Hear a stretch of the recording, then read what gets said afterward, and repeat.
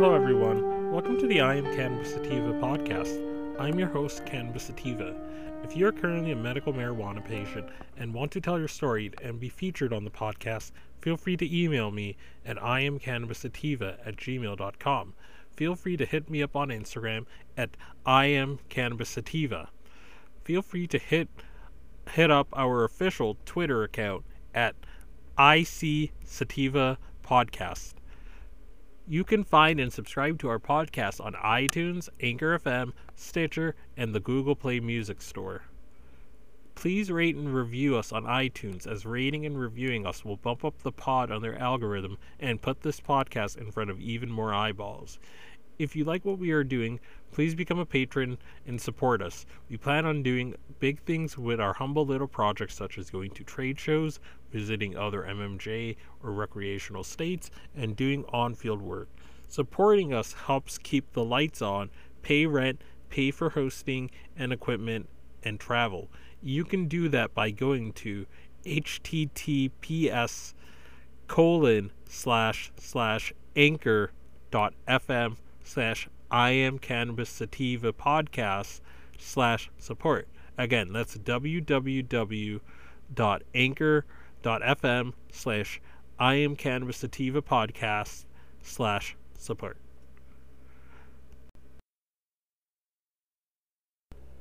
Okay, so as always, as I always say a lot of the time, I often say that it's a profoundly stupid idea to ever take medical advice from me. Don't take what I have to say as gospel. Double check it, look it up, speak with your doctor before making any changes to your medical regime, talk it over with doctors and nurses that you love and trust, watch and listen to lectures by doctors and nurses about cannabis, and whether it can help the symptoms or the things you're trying to have it help. Always double check, always go to good sources, good medical professionals and doctors and nurses and what have you, because they went to school. They went to school and they know about the human body. They're pros at this. This is what they do for a living. I'm just an activist with a podcast. But as I've said earlier, I went to the New England Cannabis Convention, and I took away a lot of useful things. I went to a lot of useful lectures, and one of those lectures was a lecture about different strains and about terpenes, and I really got a lot out of it. And it was given by a home care nurse, I believe what the speaker said she was, but she's a medical professional, so she knows her stuff. It's not some lawmaker telling you shouldn't smoke or weed is bad because Nancy and Ronald Reagan told me in the 80s, and I get paid by police unions to say it is bad and think it is bad. This is actual medical professionals telling you what you can get out of cannabis. And this particular lecture was very useful because I learned a lot of things about terpenes that I didn't know previously. I learned about, that certain terpenes, it's best to heat them at a certain temperature. And in this lecture, the speaker talks about it, and she's very knowledgeable, and she teaches me a lot of stuff I didn't previously know. And her name is Nurse Kebra Smith Bolden. And the name of the lecture is Conditions, Strains, and Access: Where and How Patients Are Finding Medical Cannabis in New England. And so she's a nurse from Connecticut, and she has a lot of useful things in this lecture, and you're really going to get a lot out of it and love it. And as I always try to get actual professionals to supplement the knowledge that we talk about in this podcast, because I feel like I said, taking medical advice from me, Mr. Sativa, is a profoundly stupid idea, and it will probably get you injured or hurt or sick. So I'm gonna leave the floor to the presentation that I saw at the New England Cannabis Convention, and I hope you enjoy it, which I know you will.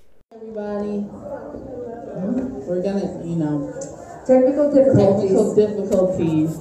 kind of self-induced though. I was late handing in my presentation. So I take full responsibility for that. How's everybody doing? Is everyone enjoying the conference? Awesome. Yep. It's a lot of knowledge, a lot of networking.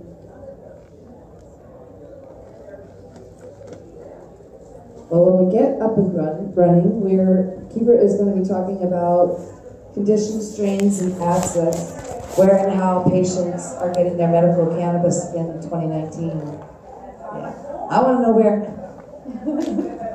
And I'm not going to be that specific about where, like addresses and phone numbers. So my name is Kibra Smith Golden. I'm a registered nurse. I'm from New Haven, Connecticut, so I'm your neighbor, you Massachusetts folks. And I'm a North New England resident for my people from Maine, Vermont, and New Hampshire too. And Rhode Island, of course. How could I forget Rhode Island? I got into, while they pull this up, I can tell a story that'll probably take just the amount of time for me to get finished. So I got started in the cannabis industry after being a home care nurse for, I guess it was about a decade, about 10 years. And what happened didn't have anything to do with my patients. My grandmother, who was an 88-year-old, vibrant, full of life woman, had a boyfriend at 88, drove, she just was the best. She had an aneurysm, and it almost took her off this earth. And after being in the ICU and being in a rehab facility, she ended up coming home to live with me. And I was very aware of how home care worked because I was a home care nurse. And so when my grandmother wasn't progressing with therapy, they were saying that they were going to discharge her. So I was really concerned because at this point my grandmother was wheelchair bound. She wasn't really eating. She wasn't engaging with the family. She wasn't participating again in therapy. So I just didn't know what to do. And she was aphasic. So she really couldn't explain what was going on with her in its entirety. But it did seem like she was in pain. So we tried to give her Tylenol. And, I remembered that my grandmother didn't really tolerate narcotics well. She just could take low doses of medications. And so I was praying one day because I really was concerned about my grandmother's health. And so I said, God, help me figure it out. And it hit me that my grandmother had told me maybe 5-10 years before that she had to smoke a joint and take a bath every day to get her body moving because of severe arthritis. So imagine after laying in the ICU, after being, in a nursing home and then coming to live with me, this was about 3 months after her aneurysm, she probably was in so much pain, pretty contracted. And so we ended up medicating her with cannabis. And we got grandma high at the time, that's all I knew. And within a month, my grandmother was walking with a walker. She was eating, she was engaging and laughing with the family. She was able to eventually go back to church and do some of the things that she had been doing. She had company. It was just great that she was able to have quality of life. We helped to manage her pain, but it also helped to elevate her mood and re-engage her. And so I was so excited about, it looks like we're getting somewhere. See, I told you I'd be at the end of my story by the time. So I was so excited about the progress I saw with my grandmother that I was like, I need to study this. So I came to the great state of Massachusetts, and I went to a school called Northeast Institute of Cannabis. It's no longer open now because one of the partners passed away and they closed the school. But I learned so much about cannabis. I learned about the medicine and the science and most importantly, what I didn't really learn, but just really had it put together, was about the prohibition of cannabis and the social impact that it had on communities of color, poor communities. And I really got excited and engaged about being able to make changes. I never thought I'd be a part of policy making, but this got me. I'm a policy maker now, working on policies. So, it really hit on so many levels in my life as a nurse, as a biology major, the science of it, and then being a person of color who comes from the inner city, and I'm a 90s girl, so that was at the height of the war on drugs. And so I really was able to figure out exactly what I wanted to do rather quickly in this space. And I bought the license to Women Grow. So I began having Women Grow networking meetings in the state of Connecticut. And then about 2 months later, I founded Canna Help. And it is a medical marijuana focused health and wellness center, but we help people get their cards in the state of Connecticut because we do have a medical marijuana program. And we provide education. Brian Ascenter is one of the pharmacists that teaches classes with us, and we just really make sure that people are not just accessing, not just getting a card and accessing cannabis, but they're knowledgeable about what they're consuming. So I took a little spin with my presentation, so I guess I should probably put it on my phone so I can see what's on.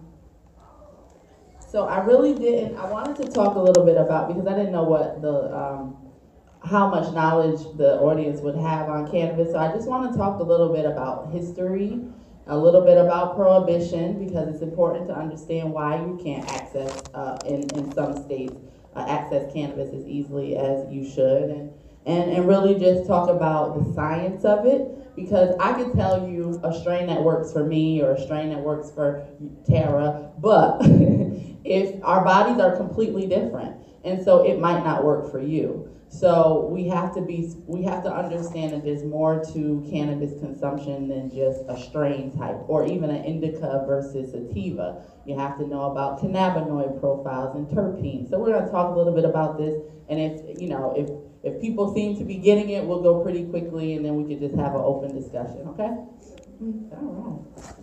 So cannabis has been around forever, and it was originally seen in the Chinese medicine culture 5,000 years ago, and they used it to treat gout, malaria, rheumatism, forgetfulness, and that was under Emperor Shen Nang. And so here we fast forward to the United States, and it was used as one of the prime medicines in more than 100 separate illnesses and diseases in the U.S. pharmacopoeia. And also, it was very, like you can see, they even, cannabis americana, they used it often, and it was a first line of medicine for many of the physicians who were prescribing. So here's more pictures of medicine in the United States prior to Prohibition. So you can see we have cough medicine. They would put cannabis on babies' gums. So everybody's running around here talking about, oh, what about the children if we legalize? Well, the children are pretty happy and pain-free too, and just fine. And then we get to, the passing, the beginning of the prohibition of cannabis, and we see in the 1930s the great, no, I won't call him greatly terrible, Harry Anslinger, who was the drug czar of the Bureau of Narcotics, and he was instrumental in the prohibition of cannabis. He had my number one quote I used from him was that reefer would make darkies think they were as good as white people, and this is on congressional documents that he actually testified to that effect. And so, well, let me just ask anyone, why was cannabis prohibited? Go. Because people didn't like that black people were doing it, and that they were, I would guess, emotionally in tune and speaking truth and sort of pushing the envelope. And I also intuitively think it was because life seemed easier for black people and white people were pissed off that black people were still finding joy and happiness when they were trying so desperately to rip them of it, and they were like, there must be something going on. Yes. I saw another hand. From my understanding, it was because the prohibition of alcohol was coming back in play. And the person that you just mentioned needed to find another way to make money.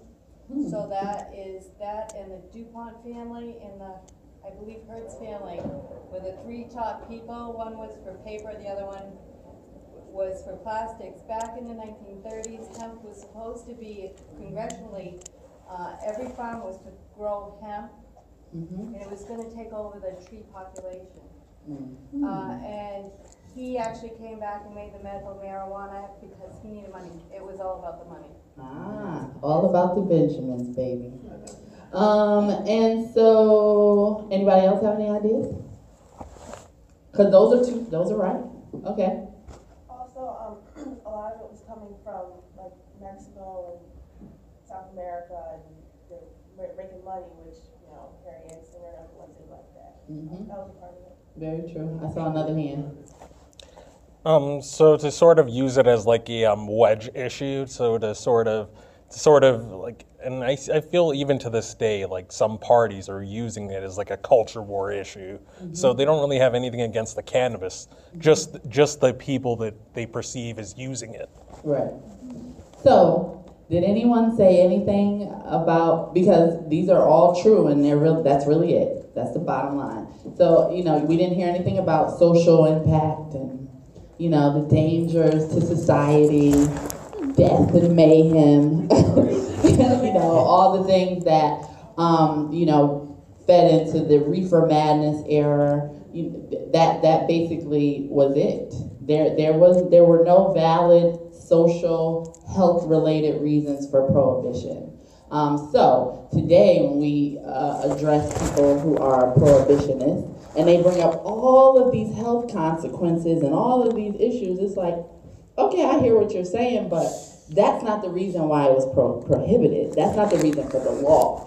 So we need to, since the reason for the law was based on racism and ridiculous propaganda, then the law should be changed, period, point blank. And then we can address whatever these issues are. We can't even research properly because of prohibition. So, you know, there's a lot of, yes.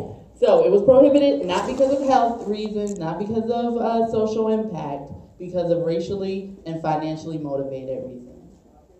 Okay. So this is a little timeline of marijuana legalization in the country. It goes up to 2016, I believe, and the Rohrabacher letter that went out that basically blocked the Department of Justice from prosecuting states and legal cannabis businesses in 2014, which ended up allowing and affording states a little more comfortability with their medical marijuana programs. They were less afraid that the feds would come in and raid them and shut them down. And then we had Sessions who rescinded this document, and then now they're back to supporting the fact that they're not going to engage on a federal level with states. Okay, so here's a little bit about the current federal law and where cannabis falls on the scheduling chart. And it comes under a Schedule 1, which means that it's a drug or other substance. It has a high potential for abuse. So what does anybody know about abuse rates in cannabis? Anybody want to chime in on that? Is it highly abusive? Abused? No. It's about nationally a 9%. 9% of people nationally are maybe addicted and abusing, but it also is effective medicine. So it really, you really have to kind of look at that. But we know that some people are predisposed to addiction issues, and so, we have to educate and make people aware of that. But that first potential for abuse, not true. Medical use, it says this drug or other substance has no current accepted medical use and treatment in the United States. You know that's wrong. There's plenty of people using it medicinally. States have medical marijuana programs. And if you look over in the corner, even the United States government agrees that it's medicine. I guess they just don't talk to each other.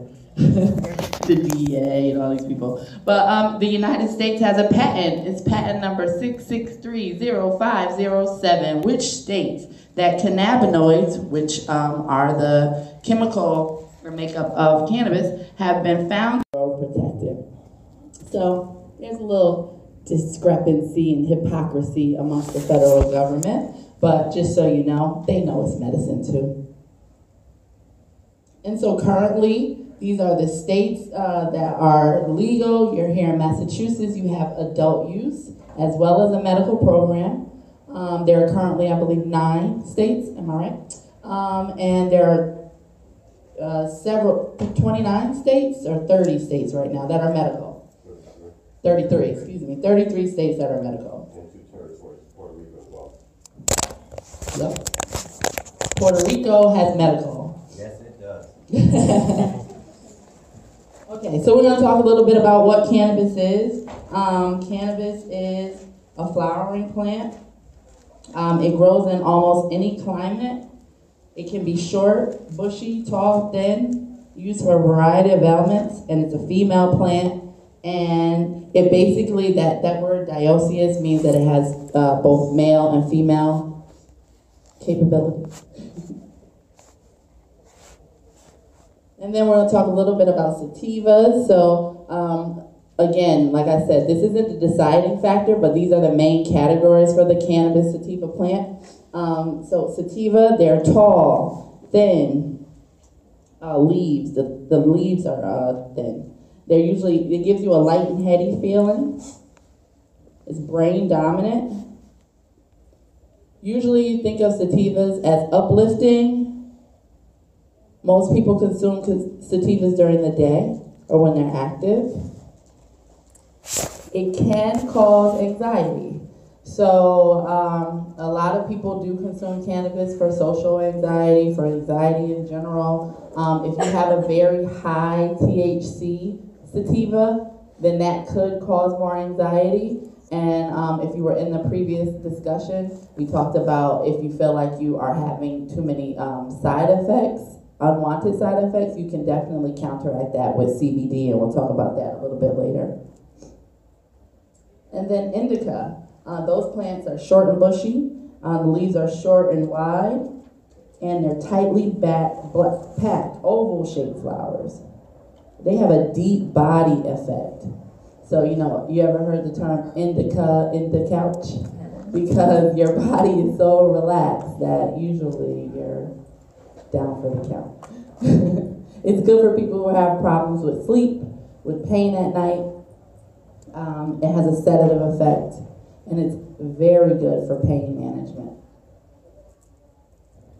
And then there are hybrids, which are a combination of sativas and indicas. Those are the most commonly available strains you can find. They carry traits of both indica and sativa. So I always joke, like, there was once a hybrid that I consumed, and I literally sat down on the couch and then got up and walked across the room and then sat down on another couch. I was all confused. So hybrids, you have to be very careful that you get the right combination for you. But it was really funny. I was like, this is too much. So usually sativa or indica dominant. So if you have some pain, but you also need to be attentive and focused, it would be good to have a sativa dominant, which will help you with the focus, but some indica to help you deal with the pain. And then the last type is ruderalis. It's very low in THC. It's not really used for medicine very well. And they usually use that in crossbreeding for my producers. So another little bit about sativas and indica. Again, sativas are mind dominant. They help with anxiety, but again, watch that THC level.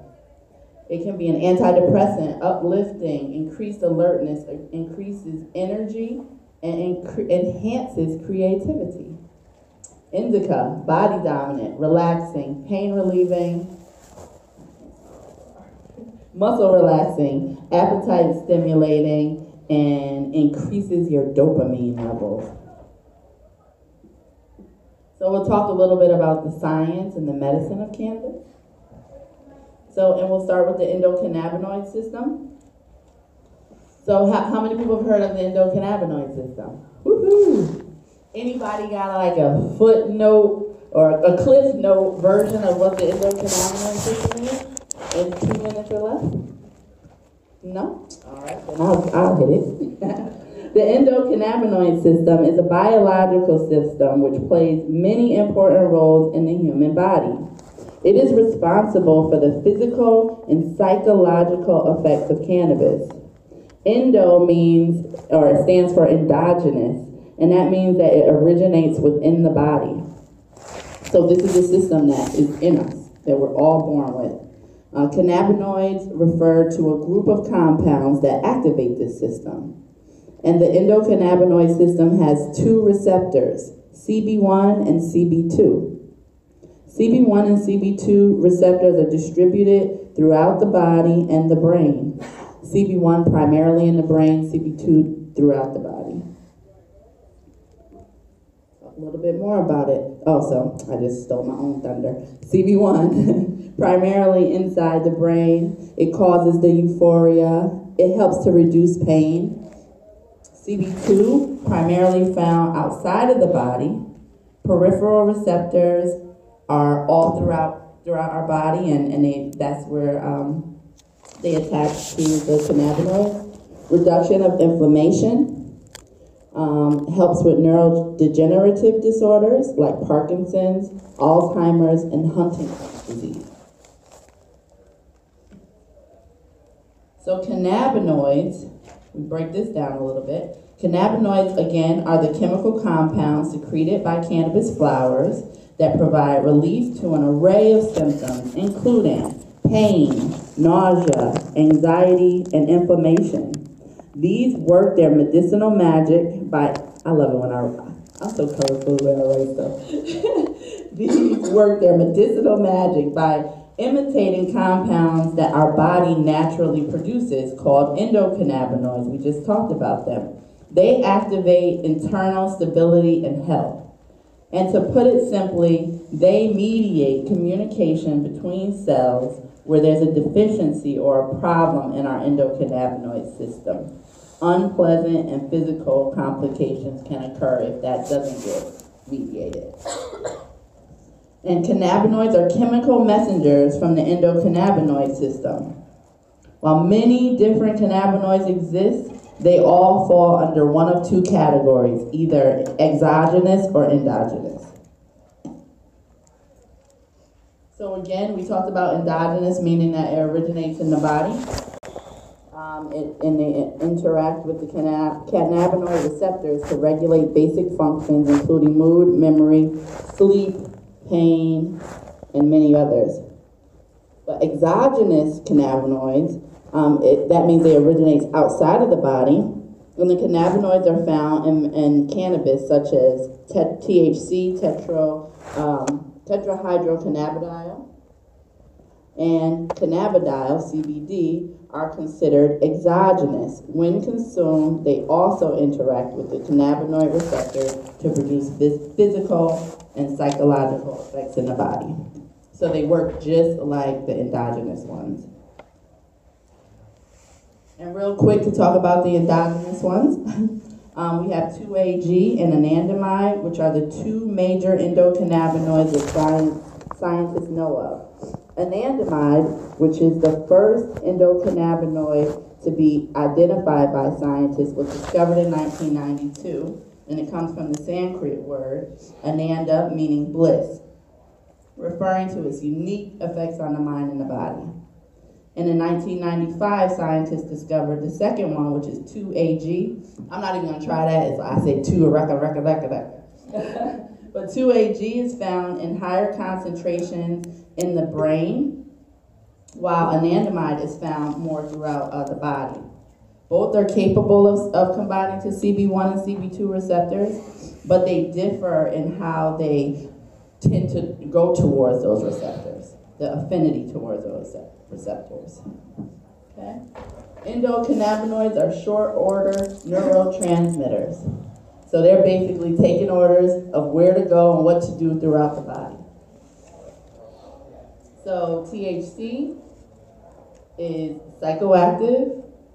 CBD, second most prominent cannabinoid, has no psychoactive effects, but it is extremely effective as an anti-inflammatory, as a sedative, and as a neuroprotector.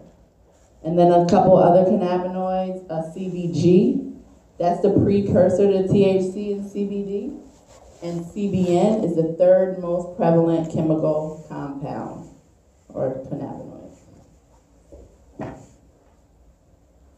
So this is some of the things that the endocannabinoid system regulates. Really basic functions to the human body. Appetite, metabolism, pain, sleep, mood, movement, temperature, body, memory and learning, immune function, inflammation, neural development, neural protection, cardiovascular function, digestion, and reproduction. That's just about everything. It seems like it's linked to the endocrine system. It's very similar to the lymph system and works kind of in conjunction. So it's all throughout the body. And then some more things about the different cannabinoids, but just know that there are hundreds of cannabinoids, over 100 cannabinoids, and they all work differently, but they work best when they all work together. So let's talk about terpenes. So terpenes are aromatic oils that color cannabis varieties with distinctive flavors like citrus, berry, mint, and pine. Terpenes play a key role in differentiating the effects of various cannabis strains. Some terpenes promote relaxation and stress relief, while others promote focus and acuity. They're secreted in the same glands that produce cannabinoids like THC and CBD, and over 100 different terpenes have been identified in the cannabis plant, and every strain tends toward a unique terpene type of composition. So we'll go back and forth between this, and I know you can't really see it that well, but this just basically lists the different terpenes and some strains. So we'll go, I'll read them out to you so you can see a little bit. So you can know what they are exactly. But A-pinene, that's one of the terpenes. Its aroma is pine. For those who make edibles and do extractions, it vaporizes at 311 degrees Fahrenheit. The potential effects are alertness, memory, retention, and it counteracts some THC effects. So you might see a lot of this in like CBD products. Would be a nice combination. Potential medical value of A-pinene. It helps with asthma, pain, inflammation, ulcers, cancer, and anxiety. You also see A-pinene in pine needles, rosemary, basil, parsley, and dill. So if we go back to the original screen, A-pinene, some of the strains that have a lot of A-pinene in them are Purple Kush, Bay Dream, and AK-47. Myrcene. Remember when Jesus was born and they brought him frankincense, something enough? Myrcene. So myrcene is, the aroma is like clove, musky, earthy, and herbal for those, edible makers. Vaporizes at 332 degrees Fahrenheit. It produces a sedating and couch lock effect. It's very relaxing. Guess they want little baby Jesus to sleep through the night. Potential medical value is antioxidant effect, treatment of insomnia, pain, and inflammation. Myrcene is also found in mangoes, lemongrass, thyme, and hops. Go back. Myrcene. Some of the strains that are really high in myrcene: Granddaddy Purr, Amnesia, and that's a sativa. What did you say? Uh-oh. And Trainwreck is one of the hybrids that has a lot of myrcene in it. Next is limonene. So limonene, that aroma is citrus. Now limonene is like one of my favorite terpenes because the potential effects are an elevated mood and stress relief.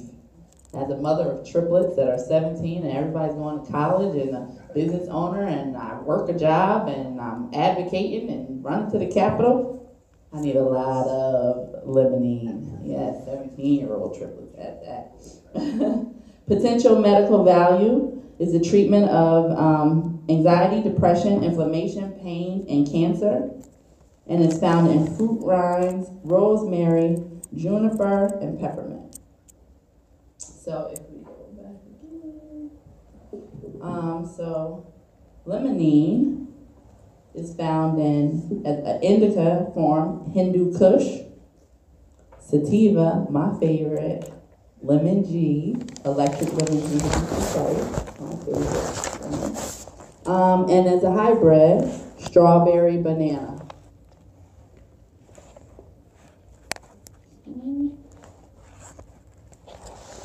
So next is caryophyllene,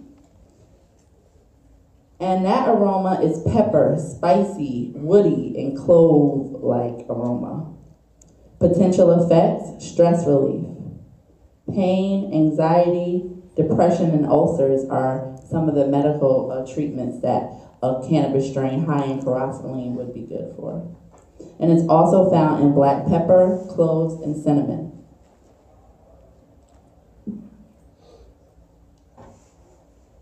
And caryophyllene, some of the strains that have, it looks like we have listed all hybrids.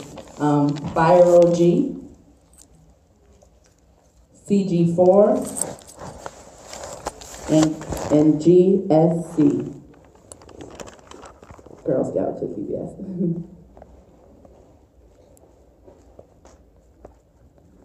Next is linalool.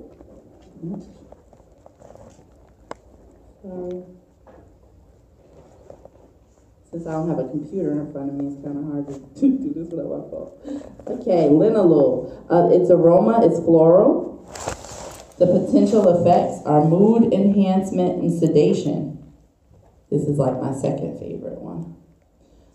It treats anxiety, depression, insomnia, pain, inflammation, and neurodegenerative disease. Also found in lavender.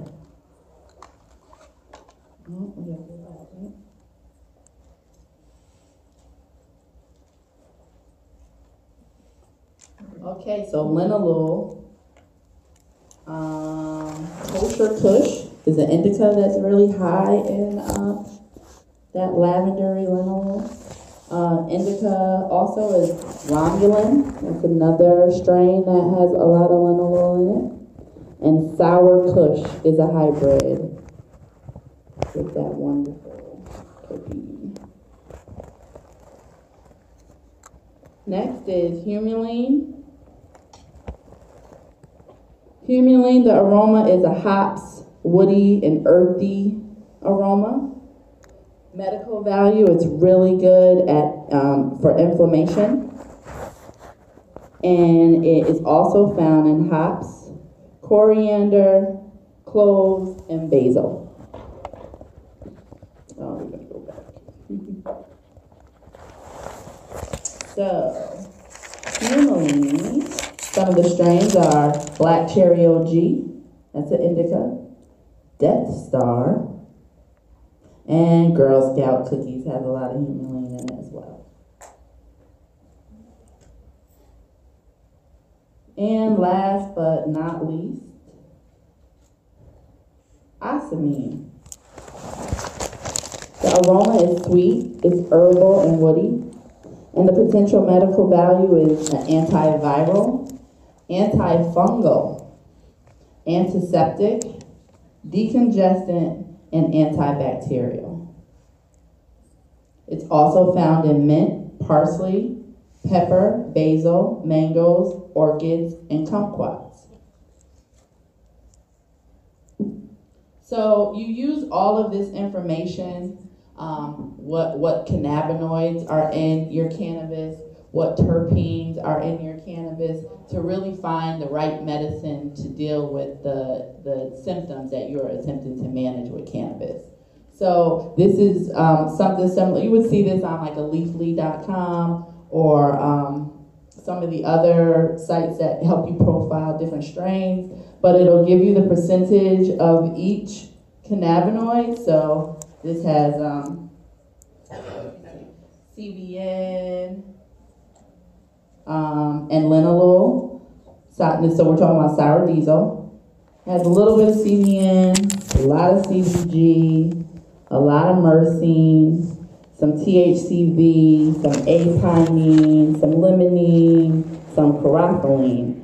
So you're getting a lot of those stress relief effects, a lot of those anti-anxiety effects, a lot of the mood elevation, and some pain management here. We've got CBG, so we know that's the precursor to THC and CBD. We got CBC in here, and that is what is making your medicine. So that's how you should be looking for strains, not just indica versus sativa, but really looking at the full cannabinoid profile. Yeah. Dispensaries, do they usually have, how do you ask them, or how do you ask people about Like that? some of that's sketchy, like some of it's on there and some of it isn't. Really? Yeah, and so if you're, now I don't know what the labeling requirements are for Massachusetts, but like in Connecticut, they're required to put down the cannabinoid profile and as well as the terpene profile. And so that, I think that should be standard because it really helps you decide what works for you. And if it's not, that's something that you can definitely ask, and they should be able to provide you that information. And a lot of times when I go to my dispensary, I request, like I want, because I like certain terpenes, so I'll ask specifically for a specific terpene profile, terpene and cannabinoid profile. So who's the cannabis patient? Right. But, and the reason why I want to ask this question is because anybody can be a cannabis patient. A lot of people think that you have to have, a certain, a lot of people will say, I'm for the medical, but I'm not for, those people just who want to get. And I hear where they're coming from, but I believe that almost everyone who is consuming cannabis is consuming it medicinally. I think that the majority of people are self-medicating and they don't even know it.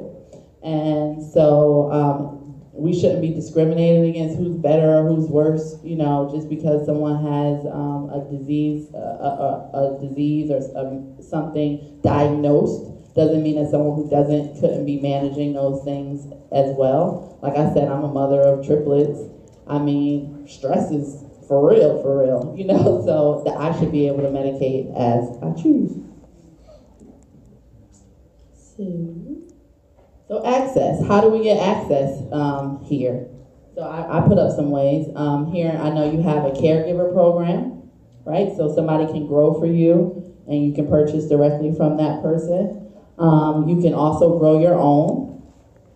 There are cultivation facilities. Can you buy directly here in in Massachusetts from a cultivator? Or you have to go still through, okay. And a lot of the dispensaries do grow their own here. Yeah. So in Connecticut, we have dispensaries, so that's how patients access cannabis in Connecticut. And here I know you have medical, and then you have, 3 now? How many dispensaries are open now? 6? Somebody said 6? 8? Okay. So now you have about 8, but nothing here locally, right? Nothing in Boston, just kind of like all around. One just opened in Like Boston. yesterday? Yeah. Yeah, okay. I remember reading about that. Okay. Right on time. Where is it? I'm just joking. There's also there's a dispensary in downtown Boston. I'm not sure if it's financial district. Medical? Yeah. Okay. So for adult use, there's one now here in Boston. And then, of course, there's always been, I hate calling it the black market, but the non-legal market that people access cannabis. But, you know, the danger in that is you don't know what you're getting. You don't know where it's been stored. You don't know what they sprayed it with, what they grew it, how they grew it. And so, you know, you do want to purchase a regulated product. Gifting, which is another way that people can access cannabis here. You can grow something and give it to your neighbor. Some states like the District of Columbia, they don't actually have a retail program, but cannabis is legal, so they can gift up to a certain amount, but they're trying to make retail, and so, you know, not having laws that are written that give people opportunities really affect how people are able to access cannabis. And the internet. Y'all know y'all can buy stuff on the internet? I wouldn't trust it. But you can buy CBD products, definitely. Amazon has products. You can go to your local gas station and find CBD products, down to flour. Again, I wouldn't trust it unless you're able to find lab results and, you know, all that stuff. So what conditions are effectively treated with cannabis?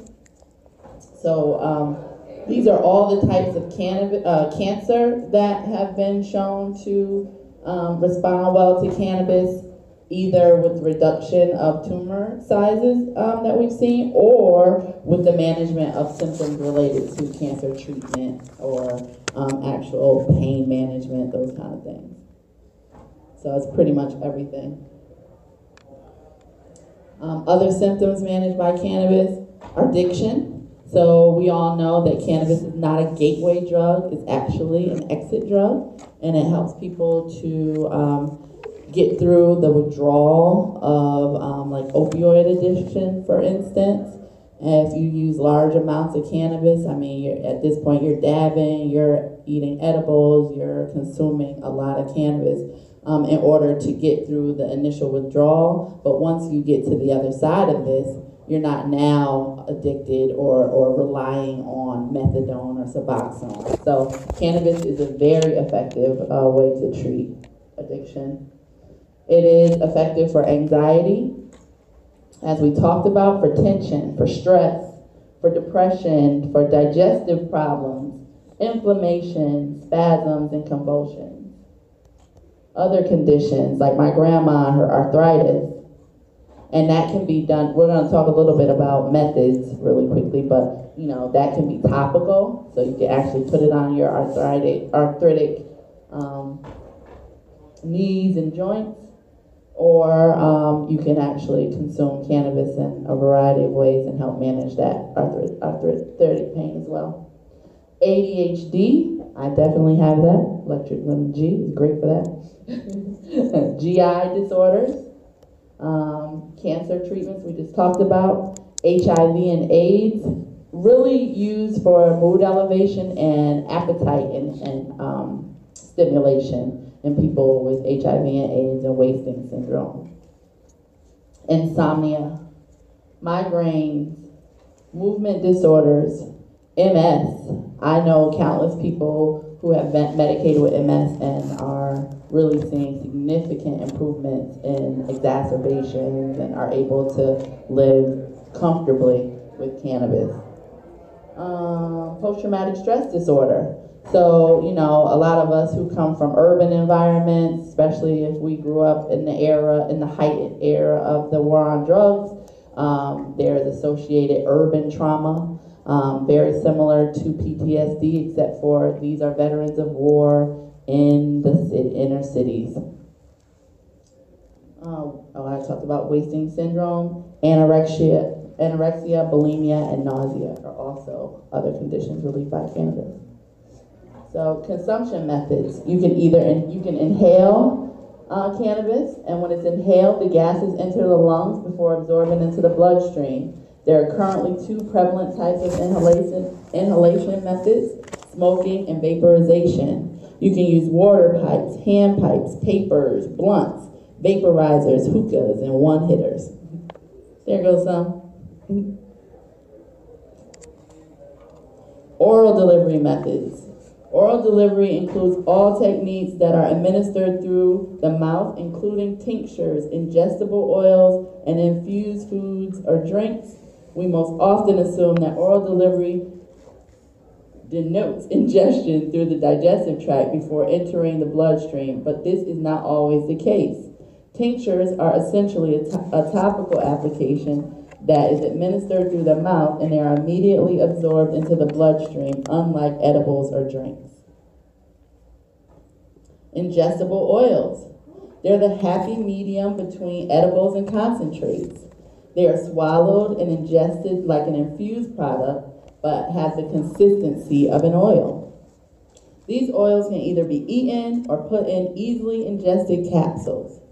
One popular oil is RSO, or Rick Simpson oil. It originated in 2003 when Simpson used concentrated cannabis to treat his skin cancer. RSO is made by extracting the therapeutic compounds of cannabis with alcohol and then evaporating the solvent, leaving behind a tar-like substance resembling an oil. Tinctures. Tinctures are a liquid cannabis extract used by consumers looking for dosages. Let me look at this closer because I can't see that far. Okay. Looking for dose control and fast-acting effect with health risks associated with smoke or without the health risks associated with smoking. Most commonly, alcohol is used as a solvent. Any proof greater than 80% can be used effectively. But other fat-soluble liquids can be used as well, such as vinegar or glycerol. Generally, 3 or 4 drops of the tincture are placed under the tongue when it is absorbed into the body versus swallowing or digesting it. When ingested, tinctures are immediately absorbed into the empty stomach, but require time to process through the liver, reducing dosage control, so be careful. We're almost out of time? Edibles. We'll talk real quick about edibles and I'll see if anybody has questions. Eating or drinking cannabis provides significantly different effects from delivery methods. Edibles can be defined as any food that contains cannabis, whether or not the cannabinoids are bioavailable. These products have longer onset and tend to cause a powerful body psychoactive effect. And you can learn more about edibles and any part of this that anybody would like me to send them, I'll be happy to. And then we talked about topical. So actually administering directly onto joints and helping to alleviate pain. And because of the fact that we have what's called the blood-brain barrier, when you apply topically, you don't get high. And then there's different varying lengths of time that the cannabis-related high lasts, and edibles are much longer, 4 to 6 hours. If you smoke it, it's 1 to 2 hours, and concentrate lasts about a half hour to 2 hours. So there's dosing, and I can give you all this. Anybody have questions?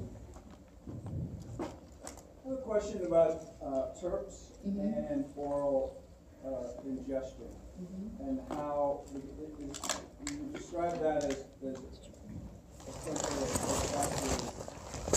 a vehicle. Not only. No. That's one of the effects. That's the aroma that usually you'll get from that. But when you actually consume the terpene, it works in conjunction with your endocannabinoid system and the other cannabinoids to produce an effect. Why, when you take an edible to a lab, why can't they do a terp profile? I didn't know that they couldn't. I'll take your number and your email address and find out why. We can talk about it more. Unless Brian, do you have an input on that? I I'm guessing, but I mean, if it's an edible itself, it's got a whole lot of other stuff in there. It's not just a pure cannabis product anymore. So you're talking about a lot of different type of testing and everything that you're asking for. And if it's an extract, you're probably losing a lot of terpenes in that at just through the extraction process alone. So if they're not reintroducing those terpenes, you might have, depending on how they extracted it, you could have stripped all the terpenes out to begin with. Sorry. Yeah, that is true. I didn't even think about that part of it. Yeah, terpenes can be extracted just like everything else. And so you can end up with little to none. Any other questions? Yes, how are patients in New England obtaining their cards or like finding medical things for cannabis? Yep, so I own a company, Canna Health, and we do medical marijuana evaluations and certify people in the state of Connecticut to obtain their medical marijuana cards. And there's another certifying body, CannaCare Docs, who also are in Connecticut, but they're also here in Massachusetts. And then there are individual practitioners. Wait, and let me not forget Dr. Uma.